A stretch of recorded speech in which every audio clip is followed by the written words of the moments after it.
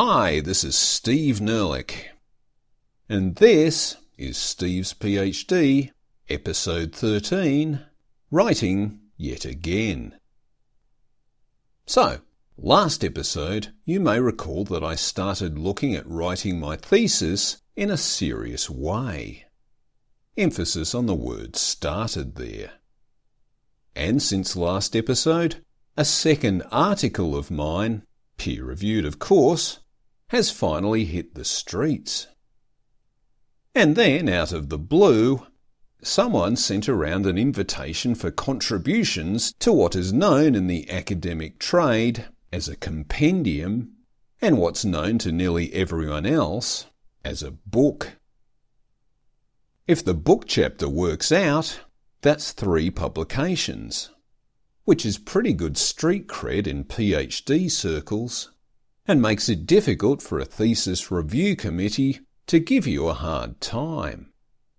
Although it's rare that a review committee will knock anyone back, at least anyone who's got far enough to actually submit a thesis, it often happens that the committee will send your thesis back a few times for various tweaks and revisions.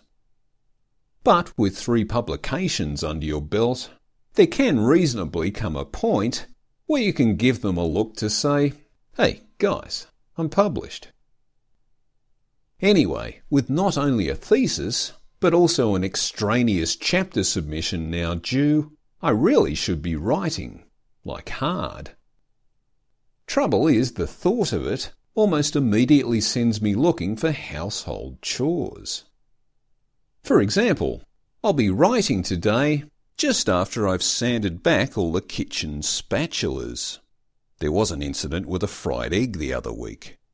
And now that I think about it, it's probably time I deionized some more water for the iron.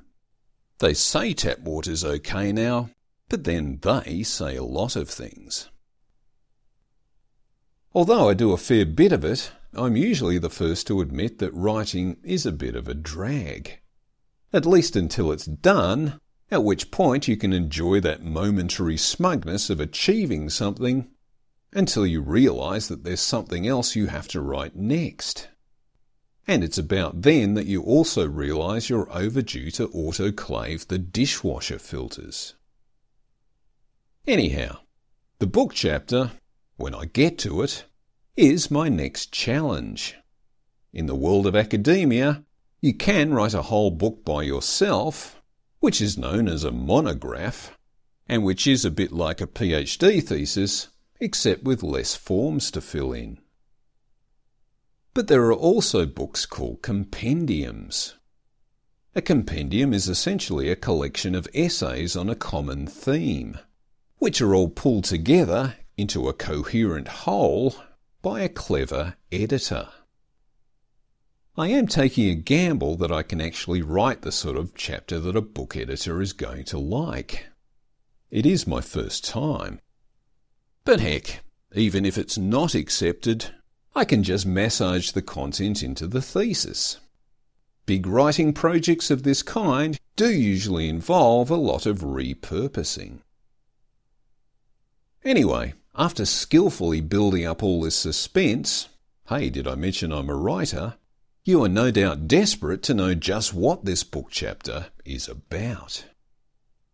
So, if there's been any point to my PhD so far, it's been about trying to exchange anecdotes for data. For example, in the last 3 years, I have completely trashed the original premise of my thesis, which was that science students were getting a raw deal in the big push to send university students overseas. It turns out that although science students are in the minority of Australian students travelling overseas, they are also in the minority of all Australian students that there are. Indeed, when you count it all up, which is what I've been doing for the last 3 years, about 20% of all Australian university students are science students, and about 20% of all Australian university students who study abroad are science students. So, science students are in a Goldilocks zone, being neither under or overrepresented in the national study abroad statistics. And so it turns out that my PhD has identified a non-problem, and my dreams of becoming Dr. Steve Nerlich, science hero, have been dashed. I'm now just hoping to become another dumb hack with a PhD. Anyhow, Truth Through Data is the main point of the book chapter that I'm writing. While everyone else in the book will be doing chapters on the pedagogy, the andragogy, the etiology, and the epistemology of studying abroad, I will be doing the data. First, I set the scene by discussing how data do not grow on trees. Imagine Department A gets a government grant to send some of its students overseas. The university administrators need a paper trail about how the money gets spent, so the department dutifully keeps records about how many students it sends and to where. Then Department B wants to get in on the act. The university says, OK, you can have a grant too, but you've got to keep the same records that Department A is keeping. And then Department C wants to get in on the act, and so on. Eventually the government steps in and says, hey, you're spending all this money on these trips. What's going on? There's a hurried departmental meeting, and the university decides to pool all its records together so it can tell the government that the university as a whole sent a total of 500 students overseas last year.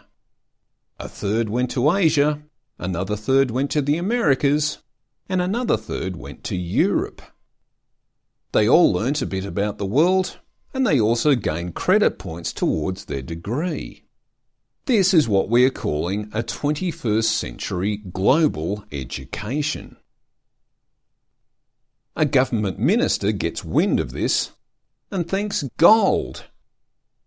A press release goes out saying how the government is committed to global education in the 21st century, and therefore it sent 500 students out to the four corners of the world to learn about how the world works, but without losing any time in completing their degrees, so that they can quickly join Australia's new globally engaged 21st century workforce. After that, it's not just departments, but whole universities wanting to get in on the act, each learning that there's a story to be told in numbers, and suddenly there's talk of targets and league tables, and universities are competing against each other to see who can send the most students. And so you suddenly discover you've got yourself a national study abroad database. The moral of this story is that data doesn't just happen, and when it does happen, it's almost never for the purpose of research. But once a data collection exists, data geeks like myself with propellers on their caps can dive in, build spreadsheets, draw up charts and tables, and start telling the story of who's going where, as well as who isn't going anywhere. From there you can then dig down further to try and discover why the ones who are going go, and why the ones who aren't going aren't. So, having opened the chapter by explaining why there's data in the first place, the chapter then goes on to discuss different ways that you can cut the data to tell different stories, and what other data may be already out there that you might be able to correlate your data against. So essentially the chapter is trying to tell the story of not only what we know, but how we know what we know. To tell the story of what we know, the chapter does outline a few of my research findings. For example, it turns out that part-time students don't go overseas nearly as much as full-time students. I've also found that students from lower socio-economic backgrounds, that is, the great unrich, also don't go overseas much. That's not to say that none of them go, just proportionally less of them go. It's also the case that people make lots of claims as to the value gained from studying abroad, most of which are just anecdotes. It's been said that studying abroad gives you an improved grade point average, and also that people who study abroad graduate more quickly than those who don't. Well, not so fast. Students who do study abroad nearly always do it late in their degree program, so they would have already built up most of their higher than average grade points before they ever went overseas. The claim that study abroaders graduate earlier may also be a case of mixing correlation with causation, since it implies that students who didn't study overseas had been keeping pace with the ones who did up until the point the plane took off. So really these claims look a bit like selection bias. Students who have a higher grade point average and are on track to finish their degrees quickly are also the students who are more likely to study abroad. It's not the studying abroad that made them that way, it's the way that they are that made them study abroad. Not that there's anything wrong with that. So there you go. Even if education theory isn't really a science, it still requires critical thinking. It also demands evidence and a plausible rationale, and importantly, a healthy dose of common sense. Steve Nerlich, PhD candidate.